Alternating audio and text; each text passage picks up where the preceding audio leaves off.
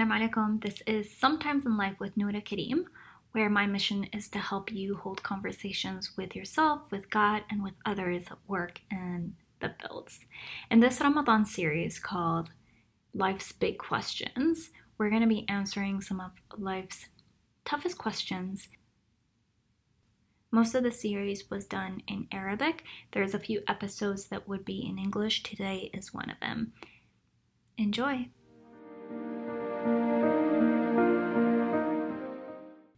Hello everyone and welcome back to the channel. So today I have a very special guest that I am excited to introduce all of you guys to. So we're going to be talking to Raif, my husband, who I can honestly say that, since we've been married, I've become a better person and a better Muslima. So we're going to be asking him a series of some of life's biggest questions in hopes to help us all get a little bit closer to our own answers. And I can say that I'm honestly as excited as all of you guys to know what his answers are going to be. So let's get started. Welcome, Raif. Hi, Noura. Thank you for having me. Yeah, thank you for doing this.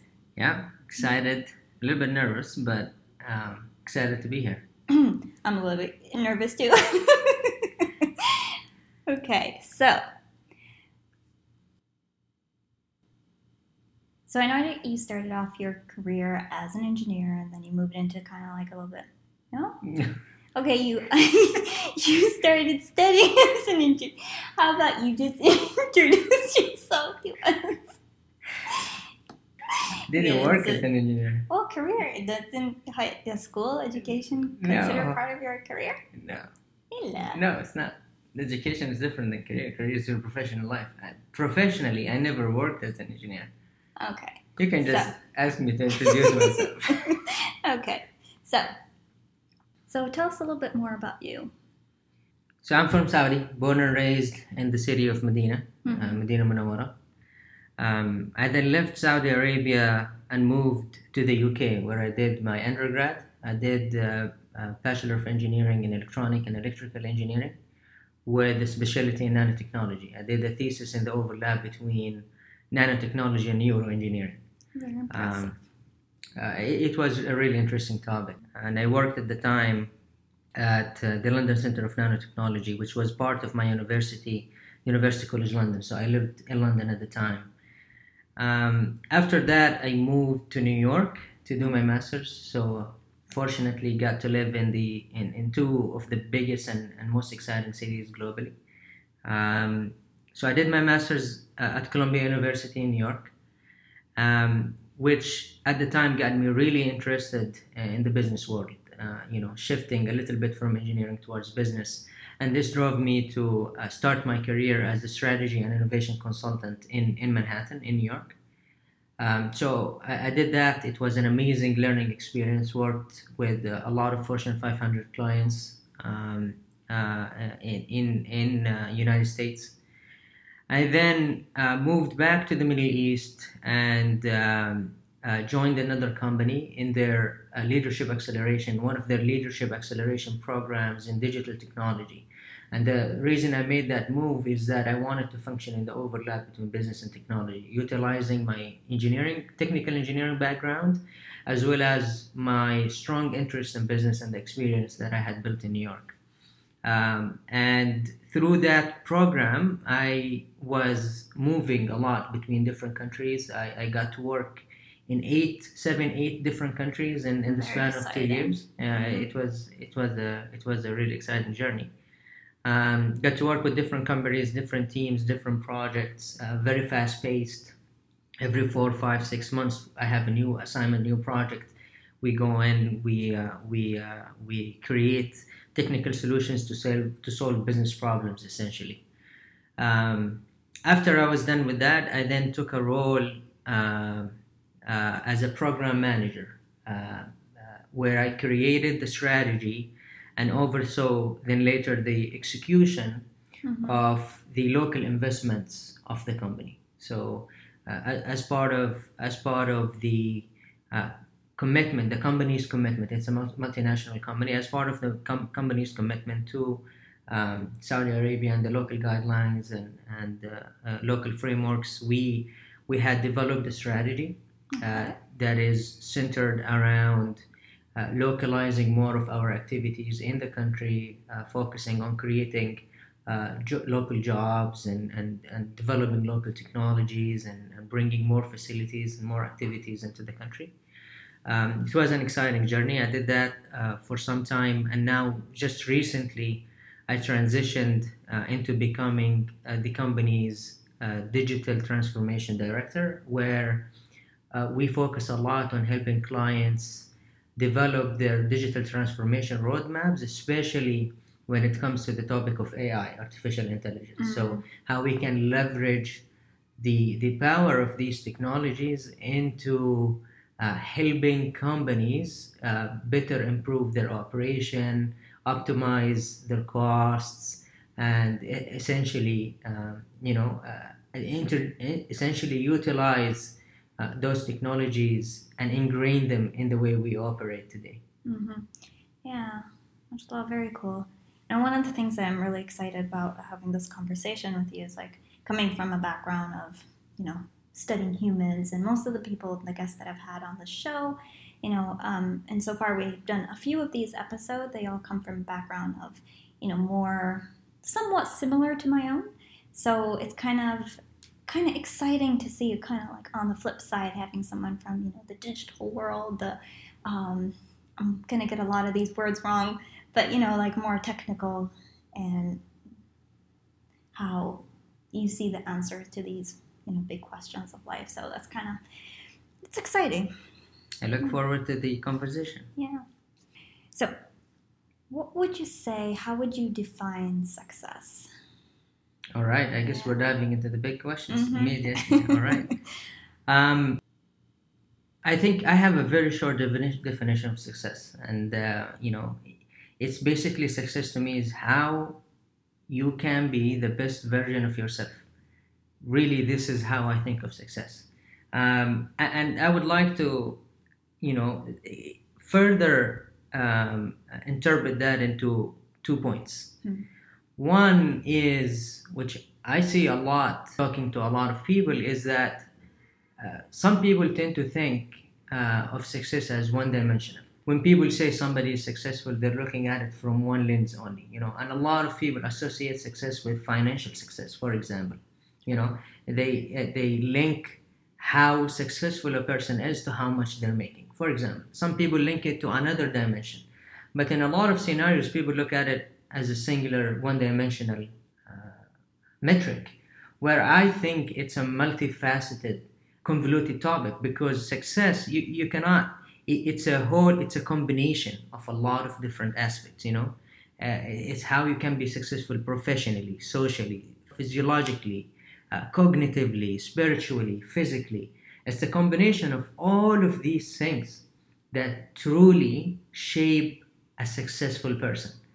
And if you think about it, really, like for example, if you take your physiological or physical health, without you being at the best health you can be in, you are bound to be less than you can potentially be, right? And at the end, you will break down.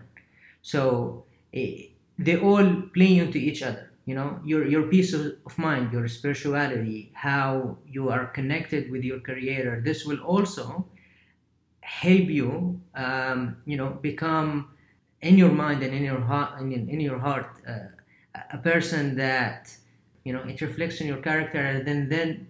So this is the first point. It's not one-dimensional. It has to be a combination of all of these aspects combined. The other item is, and this is something that throughout my life, maybe I learned the hard way, which is don't compare yourself to others.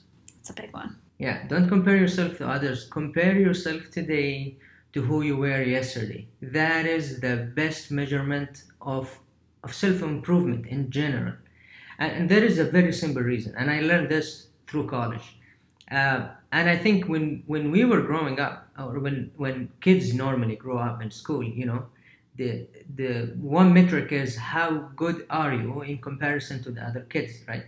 And this is the whole system, how the whole system is based, and there is nothing wrong with that essentially. But then, as we grow, this need to develop into something a bit more complex, right? And you need to internalize that sense of comparison to yourself. And the reason is everybody is different. We all come from different backgrounds. We all had different upbringings. We all have different advantages and disadvantages, right? So it would be unfair to yourself and to others if you compare yourself to others and therefore decide you are more successful or less successful than other people, because you don't know what's going on in those people's lives, and you don't know, those people don't know what's going on in yours, right? Yeah, it's kind of unfair to yourself. Absolutely. So the best measure of success is who you are yesterday, who you are today, and who you're going to be tomorrow. And if you truly take that wholeheartedly, with time, you will see yourself improving a great deal.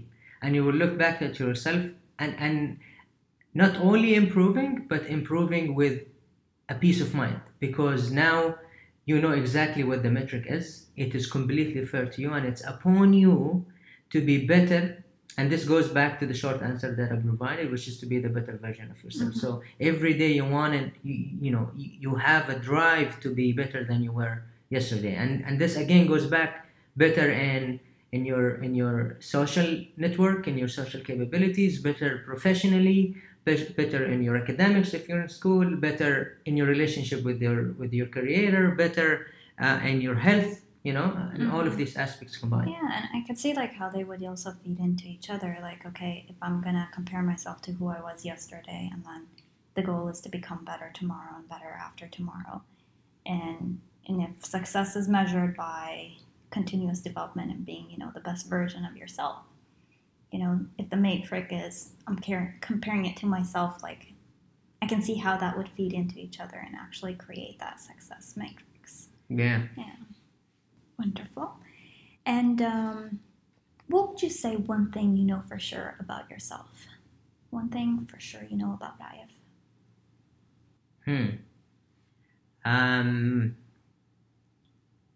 I think this requires a little bit of thinking in order to answer it, but I can say for sure that I am a fortunate person.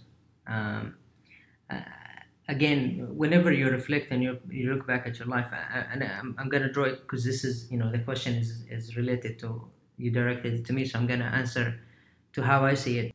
If you look about my life and, how there were a lot of accomplishments, alhamdulillah, that I made in the past decade or so. I graduated from high school, top of my class, graduated from university with honors, studied at the best schools in the world, was successful professionally, moved into different challenges, accelerated in my career.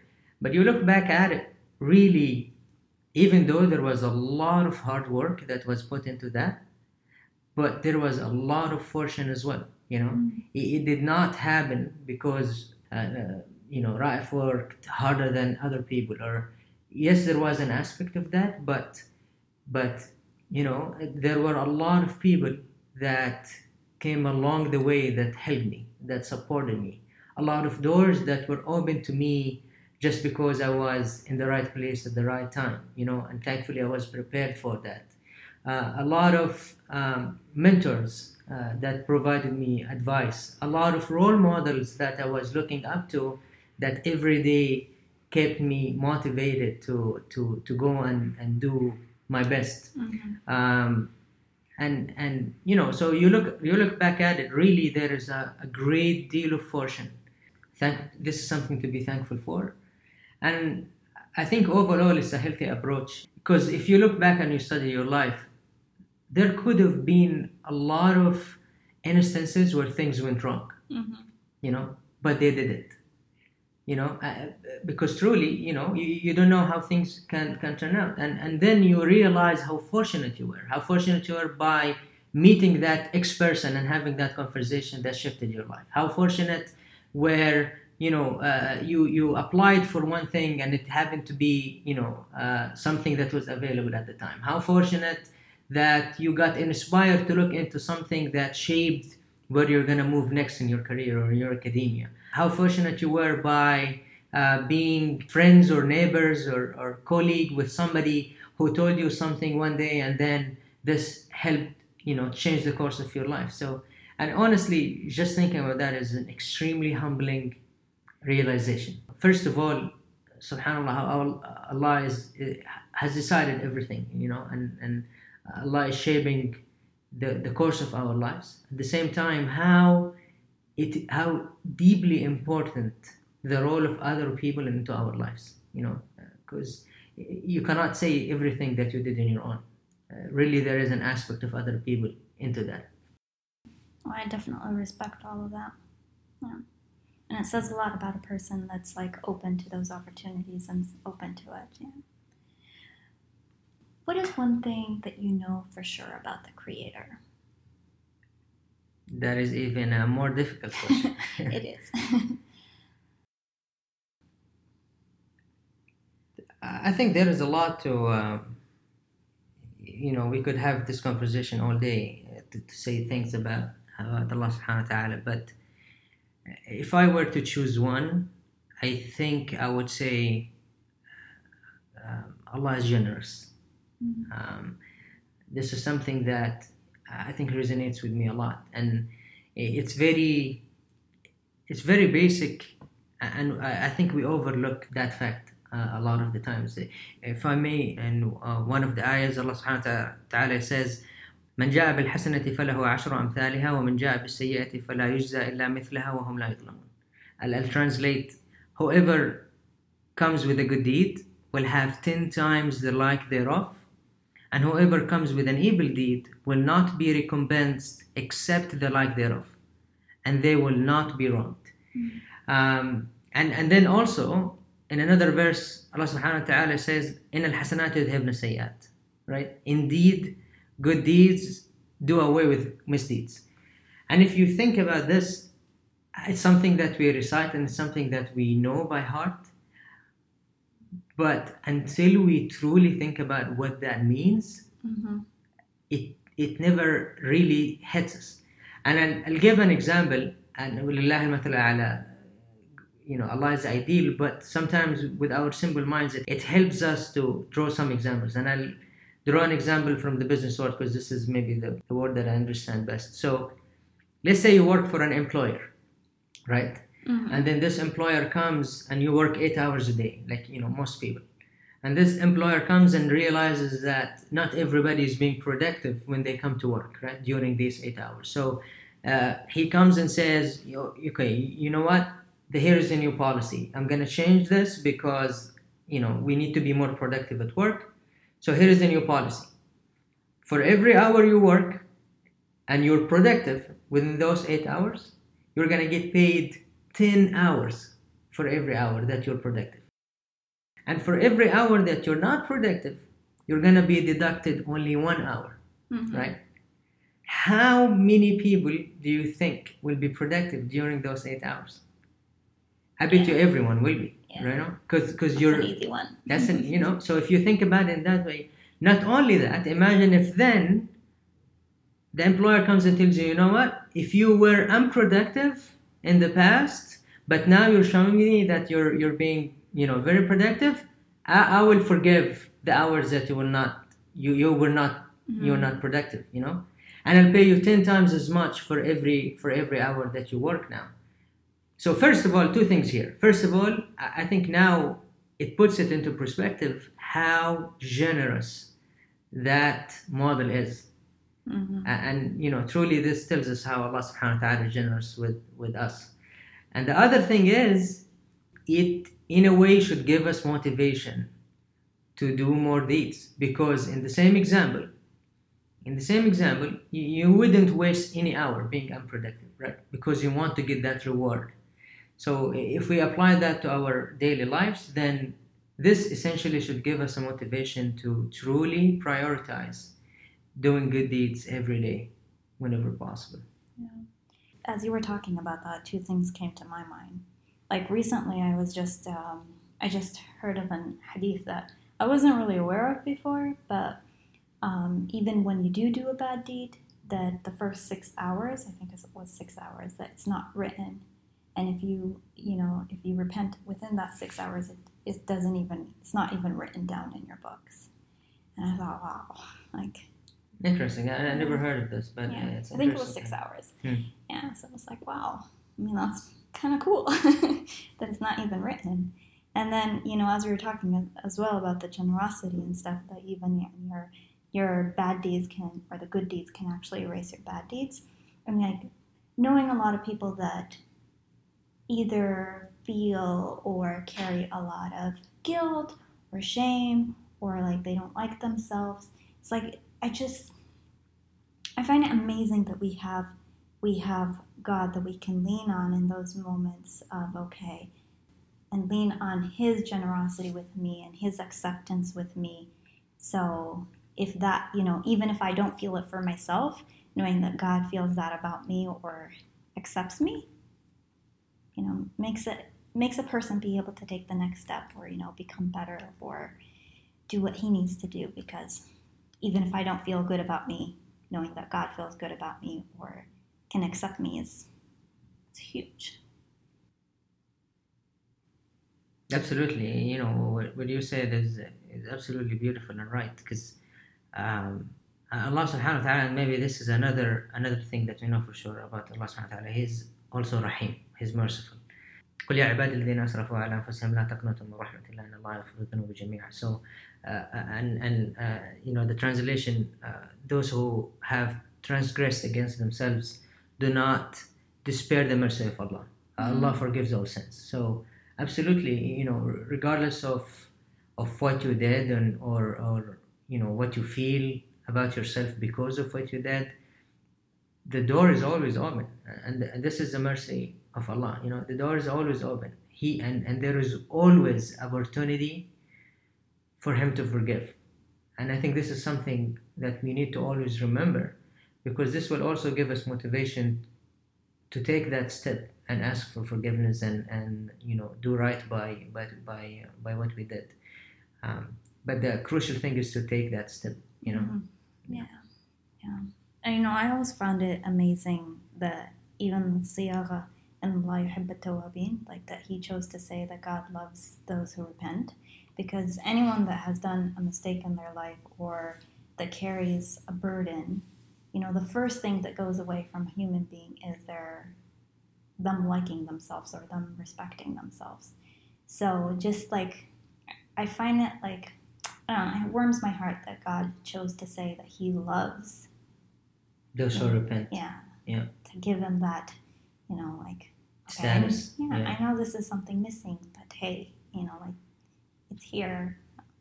Because what counts is actually taking that step and repenting. And once you do, everything is forgiven, And that's and again, this applies everywhere. I always draw examples to the business world. If I were to hire somebody, right? And let's say I have multiple people that have witnessed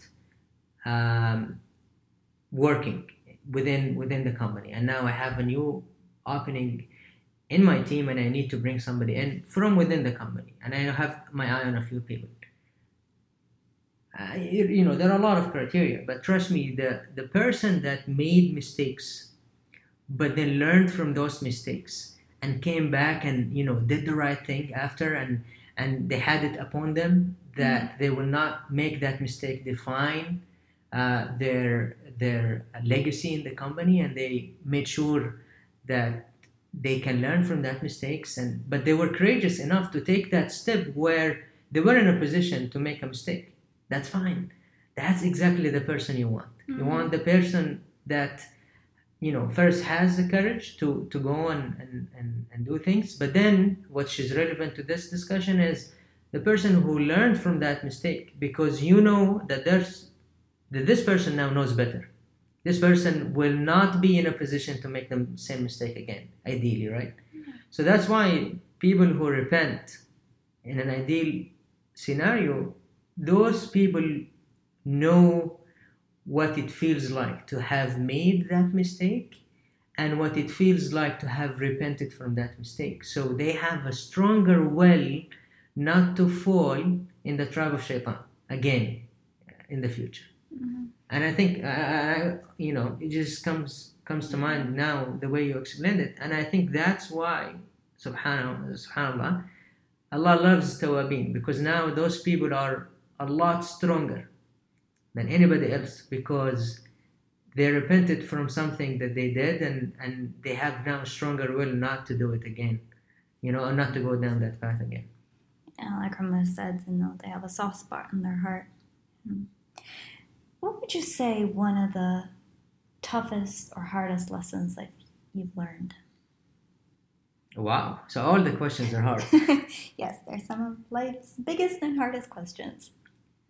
There are a lot, honestly. I learned a lot throughout my life, and there were a lot of lessons. But there was something that it was a big realization moment for me. And before answering the question, I'd like to tell a story, and this story is usually used in business schools. Okay. But I'll tell the story, and then this will translate into my answer to that question. So the story goes like this. A successful businessman was on a vacation, right? He was at the pier of a small coastal village.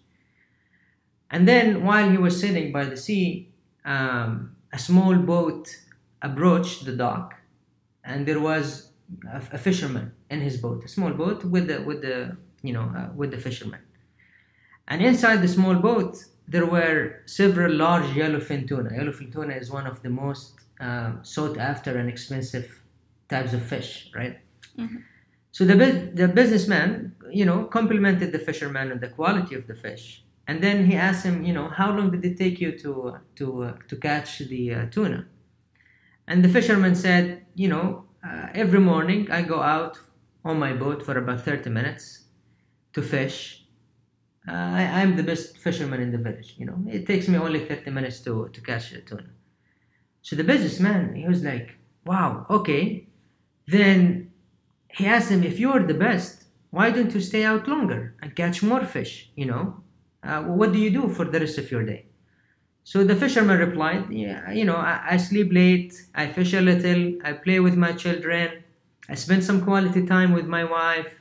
Every evening I take a stroll into the village, I meet my friends, I drink tea with them, and then go back to my home and sleep. I live a happy life. So the businessman told him, look man, I'm a very successful CEO, and I have an eye for spotting good talent, right? Mm-hmm. And I can help you be more successful. You should spend more time fishing, right? Catching more fish, and with the proceeds, buy a bigger boat. You have a small boat, spend more time fishing, buy a bigger boat. With the proceeds from the bigger boat, you could have now several boats, buy multiple boats. Eventually, you'll have a whole fleet of fishing with a bunch of fishermen. You're not the only one fishing now. You're managing a whole fleet with different fishermen. And instead of selling your catch to just your friends, within the village, now you can have a company and sell your fish to thousands of people all over the world, globally, right? And eventually you could leave this small coastal village, go to the big city, and oversee your growing empire. So the fisherman said, okay, but how long will this take? All of what you described. And the businessman said, 15, 20 years maybe. So the fisherman said, okay, what then? And then the businessman laughed and said, this is the best part. When the time is right, you announce an IPO, you sell your company to the public, you cash out, you become rich, and now you have millions. So the fisherman says, wow, millions. He's playing with his thought. He said, okay, then what? Mm-hmm. Then the businessman said, this is the best part. Now, you move to a small coastal village, you sleep late, you fish a little, you play with your kids, you spend some quality time with your wife. Every evening you take a stroll down the village, you meet your friends, you drink some tea with them, you go home and sleep. So I think this story is amazing because, and 3 points here, so that I don't take a long time. 3 points. One is the objective of the story. The objective of the story is not to say, go after your dreams and set high goals for yourselves and go after them and accomplish them. The objective is understand why you do what you do, right? The fisherman had exactly what the businessman wanted to achieve in 20 years, but the businessman failed to realize that this fisherman had that because he gave him the exact description. This is number one. Understand why you do what you do.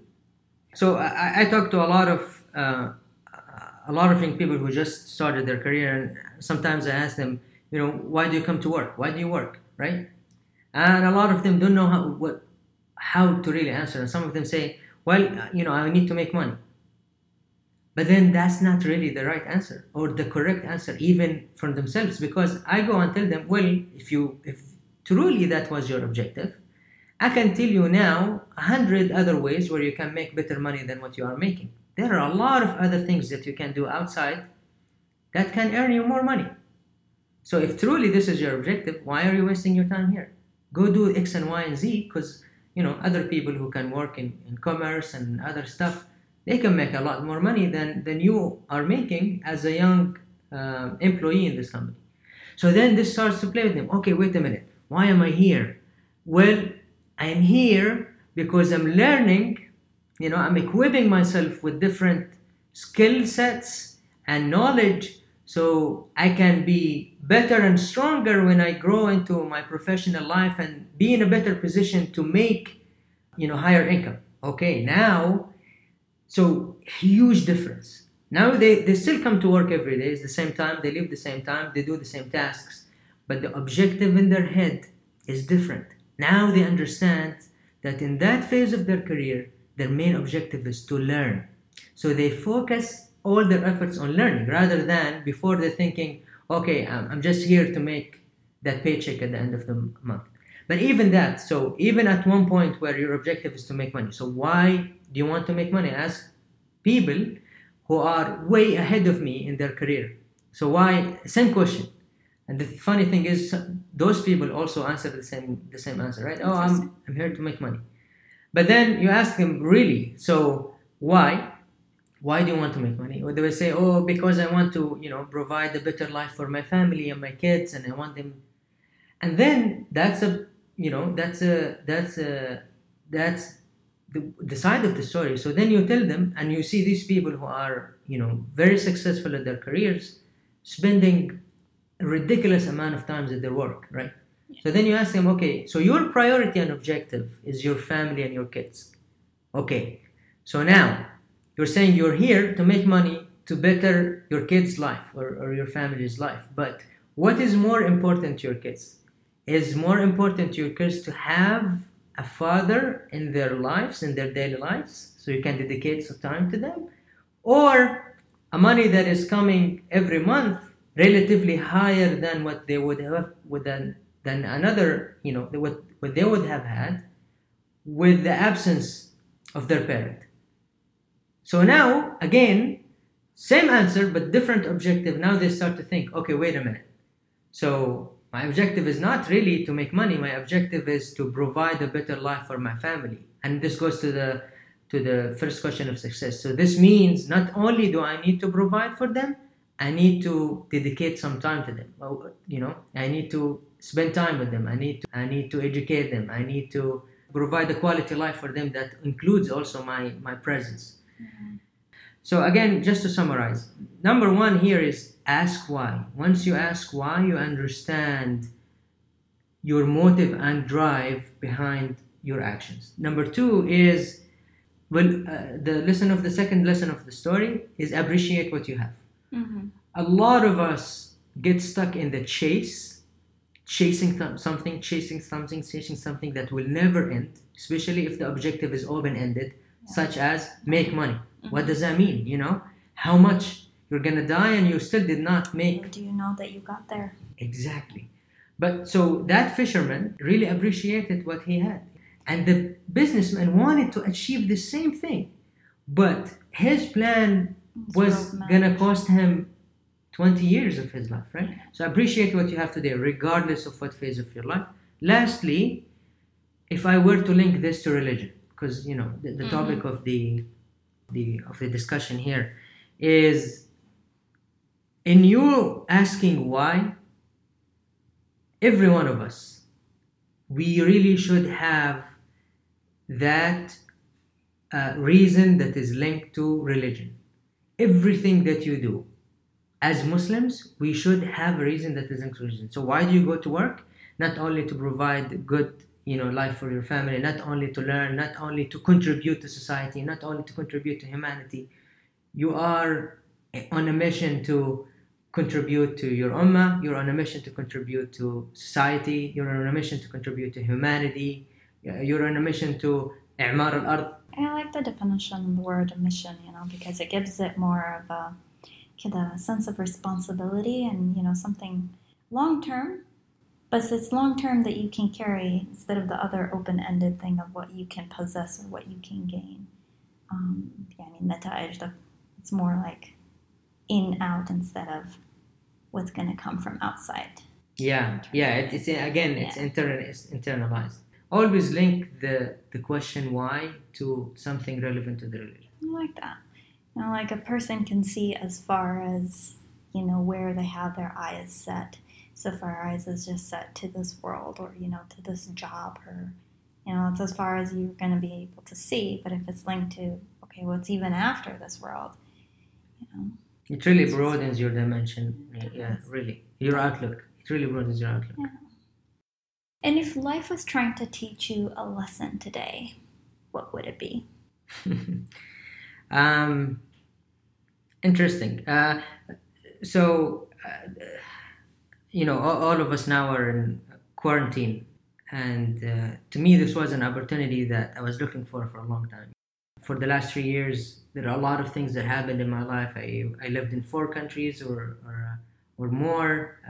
I did short assignments in even more countries. I switched jobs. I had 7 positions in 3 different companies the last 3 years. I got married. You've been busy. Yeah, so even though there were many pauses during all of this, I didn't really have an opportunity to truly sit and reflect on what was, what is, and what will be. And I think during this quarantine, even though I was working full hours from home, there was still plenty of time to do that, right? So I took some time over the course of almost 3 weeks to look at how I'm spending my time, right? And I wrote a whole article about it on LinkedIn. Essentially what I did is, over the last 6 years, I looked at how I was spending my time across the different aspects of life. And what would the ideal composition of my time spending would be, right? And then I sort of created a plan and draw a roadmap for me to go from where I am today to where I want to be ideally, how I can balance all of these activities. And I'm so glad that I took the time to truly deeply reflect on my life in the past 6 years and what things that I need to focus on or change going forward. So if there was one thing that really stood out to you of, okay, this one thing life is trying to teach me today, what would it be? Just do more, make and create. There are a lot of ideas and a lot of projects and a lot of initiatives that come across one's mind, but a lot of them get deprioritized or overlooked, ignored, or basically we don't have the time to do them. Mm-hmm. The only thing is you have to start. Once you start, that's the hardest part. That is the hardest part, for sure. Once you start, you will find the time and the courage and the energy to carry on and continue. So and one of the important things is to actually write down what those ideas and initiatives are. Because if you don't write it down with time, you're gonna forget it. You're not gonna remember what you really wanted to do or what you had in mind. Write them down, put them in front of you, and when the time is right, when you have some wiggle room, do it. Start. Take that step. Entrenched into our daily activities, our duties, our responsibilities, and then we have little to no time to go and make and create and do things that we want. Be it whatever it is. It's a hobby, or it's a side project, or it's something that you wanted to do but you could not. Just go ahead and do it. So creating more space to actually make and create into the things that are important to you. Yeah. Beautiful. How do you know that you're good with God?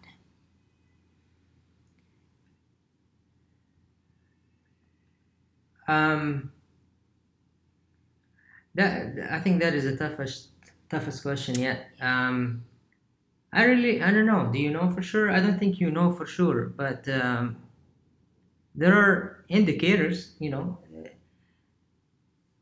I think the beauty about Islam is it came with really clear messages and directions, and so basically the short answer, if you follow those, then you're doing you're God, you're good, your relationship with your creator is good, you're on the right track. And if you do not, God made it so clear what you're supposed to do and what you are prohibited to do.